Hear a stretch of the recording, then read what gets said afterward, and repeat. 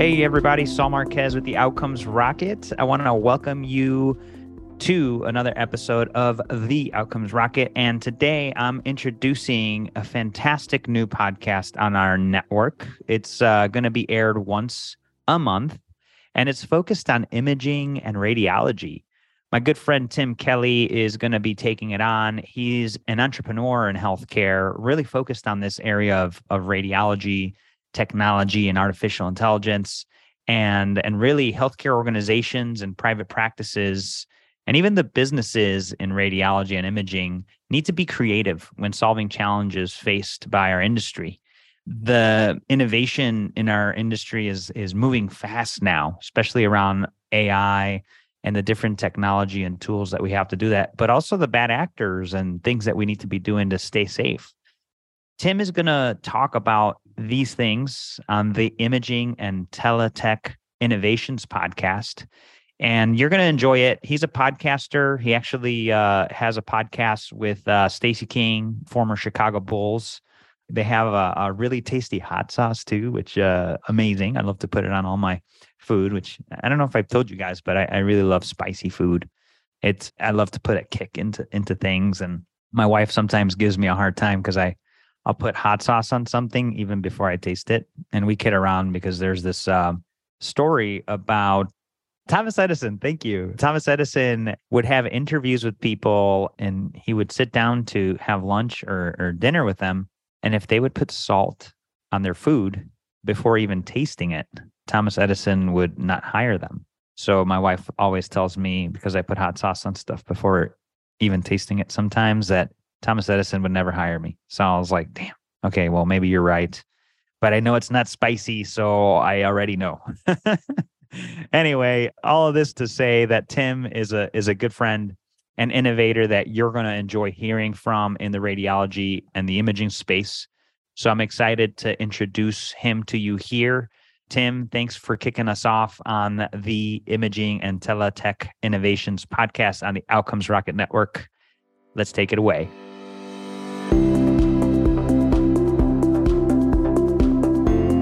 Welcome to Imaging and Teletech Innovations, brought to you by Teleray. I'm your host, Tim Kelly. Join us as we explore the latest trends and developments in teleradiology and imaging solutions. From expert insights to real-world case studies, we cover everything you need to know to stay ahead in the rapidly evolving field of radiology. So sit back, relax, and let's dive in.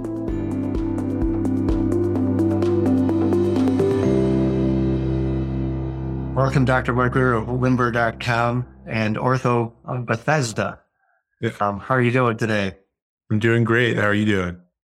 Great. Thanks for joining us. So for our audience out there, Dr. Gruner has been in the medical musculoskeletal business for quite a while and has developed a application called Limber, which we'll talk a little bit more about as you get going here.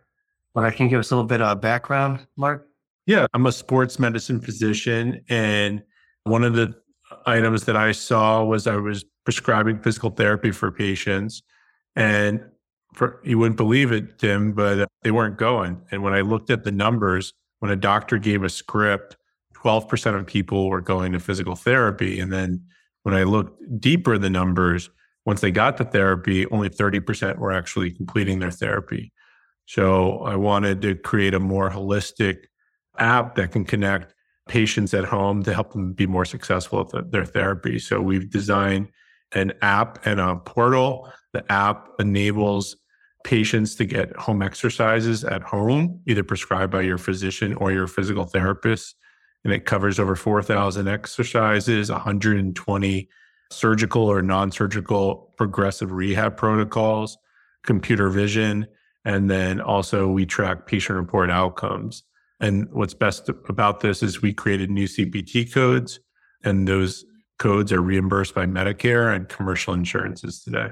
Now, give us a little bit about your credibility. Why should anyone believe you? So where'd you get some training at? Yeah, so I did my medical degree and MBA down at Virginia Tech, residency at Georgetown, spent a short period of time at CMS working on some initiatives on value-based healthcare at the Center for Medicare and Medicaid Innovation Center, and then did my sports fellowship at Mayo Clinic in Rochester, Minnesota, really focused on becoming a really good sports medicine physician and being trained in some of the latest technologies. And we did 2 clinical trials of Limber there too. Or some well-known facilities. How do you get your own CPT code? I know a lot of people have tried, but how do you get something like that done? It's really hard. That's the first thing I'll say. It's extremely difficult.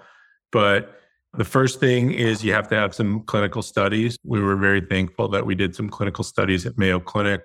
Then we applied for our CPT code several years ago. So it takes years to do this. And then we were very lucky and fortunate that the AMA Digital Health Payment Advisory Committee saw value in these codes and were supportive of us with these codes. And when we went to the CPT panel, which they're the ones who create a new code, we were lucky and we had a lot of the medical associations, including the orthos, PTs, all coming together, seeing that there was a need for these services.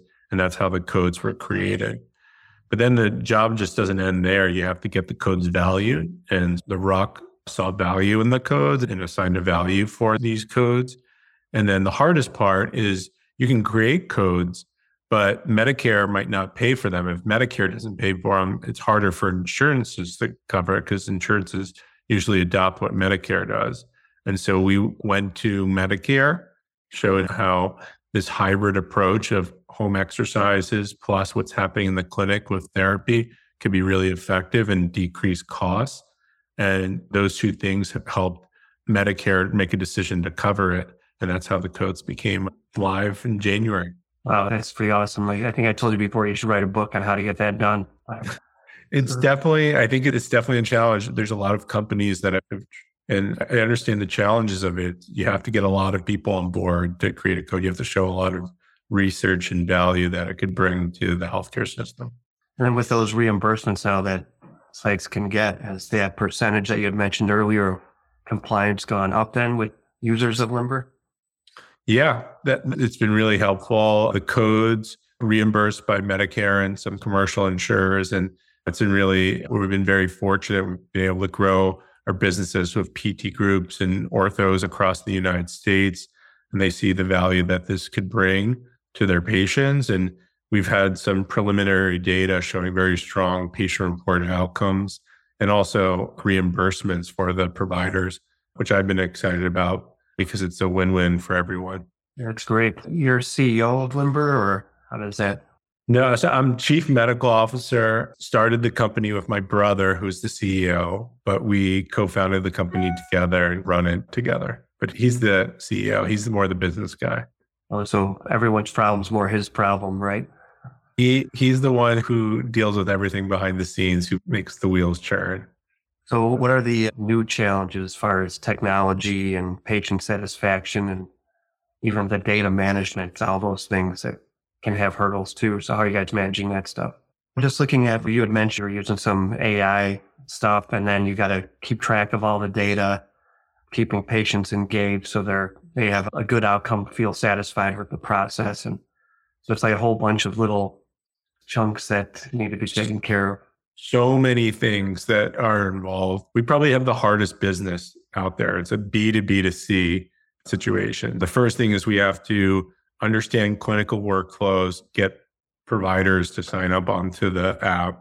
Then we have to have providers identify who are the right patients and be able to prescribe it. So there's a lot of marketing efforts that need to be done from there. And then once they are on the app, we have to get them to download the app and use it. And there's a whole bunch of engagements and efforts. And we've really focused on a whole bunch of things from behavioral streaks, gamification to try to engage patients to do their exercises, which is an important part of how we get compensated for our services. And only if those engagement metrics are met do we get compensated. So we have to engage patients for a period of time. And then we have to track all of these things in our software. And so we have to have a real-time portal that tracks patient-reported outcomes, which are important for the codes to get reimbursed. And also the last thing is that we have coaches, and those coaches are trained in motivational interviewing, and they're making sure patients are engaged with their therapy. Employing coaches around the country is a challenge. Yeah, because it can definitely be a downer when you're going through rehab. It's a tough process. I've been there. It's hard. I I was a college basketball player as a sports doctor. I see how challenging it is. And I think the normal PT script is they tell you to go do physical therapy 2 times a week for 8 weeks. But that we never take into consideration, hey, you got a job. Hey, getting the therapy can be really challenging. Hey, I've got all these copays each time I go to see them. Well, our goal at Limber is to try to make some of these things easier, more accessible, more equitable, and to try to help patients have a better chance of being more successful in their therapy episode. Yeah. So with all that data, how do you think sites do you think they're doing a good job with HIPAA and data integrity? I'm sure you guys have your own security measures, but in that whole overall scene from practices you worked at and such, how do you think that's being managed? What I see is a tremendous amount of non-compliance or just not understanding what HIPAA and privacy matters really are. Yeah, I would say it's funny you asked that. I'm literally, for my company, completing my HIPAA retraining, and every person has to do that for data and privacy regulation for our company. And there's a lot of things you have to know and be aware about. I also think there's a lot of I told you, between the coaches, communicating back to the clinic, there's a lot of sharing of data. So you have to make sure that's protected, private. And I think there's just so many factors that have to be considered when you want to be in the medical space, because that data needs to be protected really well. Yeah. That question's funny because Zoom has right on their website that they're HIPAA compliant, but they absolutely are not. So they're covering one piece of it, the baseline of encryption, but there's nothing else compliant about their platform for healthcare. So what do you see going forward for your organization in the future? What are the next big steps to take or things you're looking forward to doing? Right now, we're growing extremely rapidly, trying to build really good partnerships with providers across the country, really focusing on the physical therapy and orthopedic market. And we're just laser focused on that to date. We really see better opportunities down the line to focus on some of the, I would say, more value-based care opportunities, which has been my interest. And those value-based care opportunities are really exciting because it's not only these codes that can be reimbursed, it's how can we lower costs and go at risk for managing musculoskeletal care. We're really excited about that, working with payers across the United States. Great. As well as a healthcare entrepreneur, what's the biggest lessons you've learned in your role or in your space? I would say the first thing is that healthcare is challenging, it's difficult. There's a lot of nuances. I thought, as a physician who's done his MBA, who's been on many EMR systems, I would have a good idea about these things, and I don't. And I'm constantly learning and evolving. And there's so many challenges within healthcare that we all know about, but it's how to break them down into a small, bite-sized way that you can actually understand them, conquer them, and figure out how to grow that area. And I think for us, as you mentioned earlier, what's been really helpful for us is showing a pathway for reimbursement for the services that we provide. Yeah, so those nuances can get you in trouble if you're not careful. Yeah. You gotta be very careful out there. We use some scare tactics here at Teleray with pictures of doctors in handcuffs and stuff. No one really appreciates that, but it gets people thinking. Our whole team is extremely worried about compliance and making sure that we're doing everything to the letter of the law. And I think it's really important because when Medicare or other entities come down after you, they don't always come straight to not just the company, but they go to the provider. And us building really important relationships with our provider is built on trust. And that's something that we've really focused on, is trying to be very compliant, to be very trustworthy, and to not let these providers down when we were offering them new services.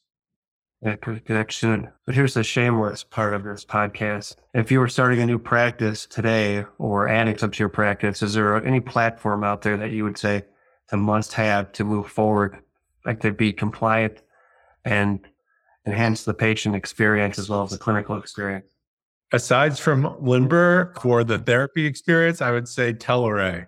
I've been really, as someone who has done a lot of diagnostic musculoskeletal ultrasound, I've been super excited to have Teleray And it's been really helpful for me to share ultrasound images with providers, patients, and to make sure that care is being coordinated between the various disciplines that I work with. Thanks for that, Mark. Your check's in the mail. I appreciate that shameless plug. So if you're going to leave a last thought with our guests about the topics we discussed, is there anything that would just come right to mind if you just had to spit it out there? No, I think talking to you, Tim, and having a conversation with you has been great. I know you've been in the healthcare space for 25 years now. And I think, your experience and my experience and clinical experience, there's a lot of really good lessons that we both have learned. And I think anyone who wants to start a healthcare company just needs to understand that it takes time and patience. And if you really believe and are passionate in what you're doing, you can get there. Yeah, understanding those barriers to entry are usually not known, and I had to learn them the hard way. But maybe that's a book we can write together one day, Mark. I would love that. All right, maybe another day we'll get some brewskis again in Vegas. That'd be fun, man. But thank you so much for joining the show, Mark, and look forward to seeing you at the next conference. Thank you so much. All right, take care.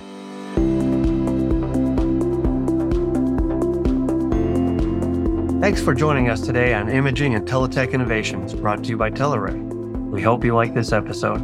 If you have any questions or feedback, please don't hesitate to reach out to us at info@teleray.com. Be sure to subscribe to the podcast so you don't miss any future episodes, and stay tuned for more insights into imaging solutions and teletech with Teleray.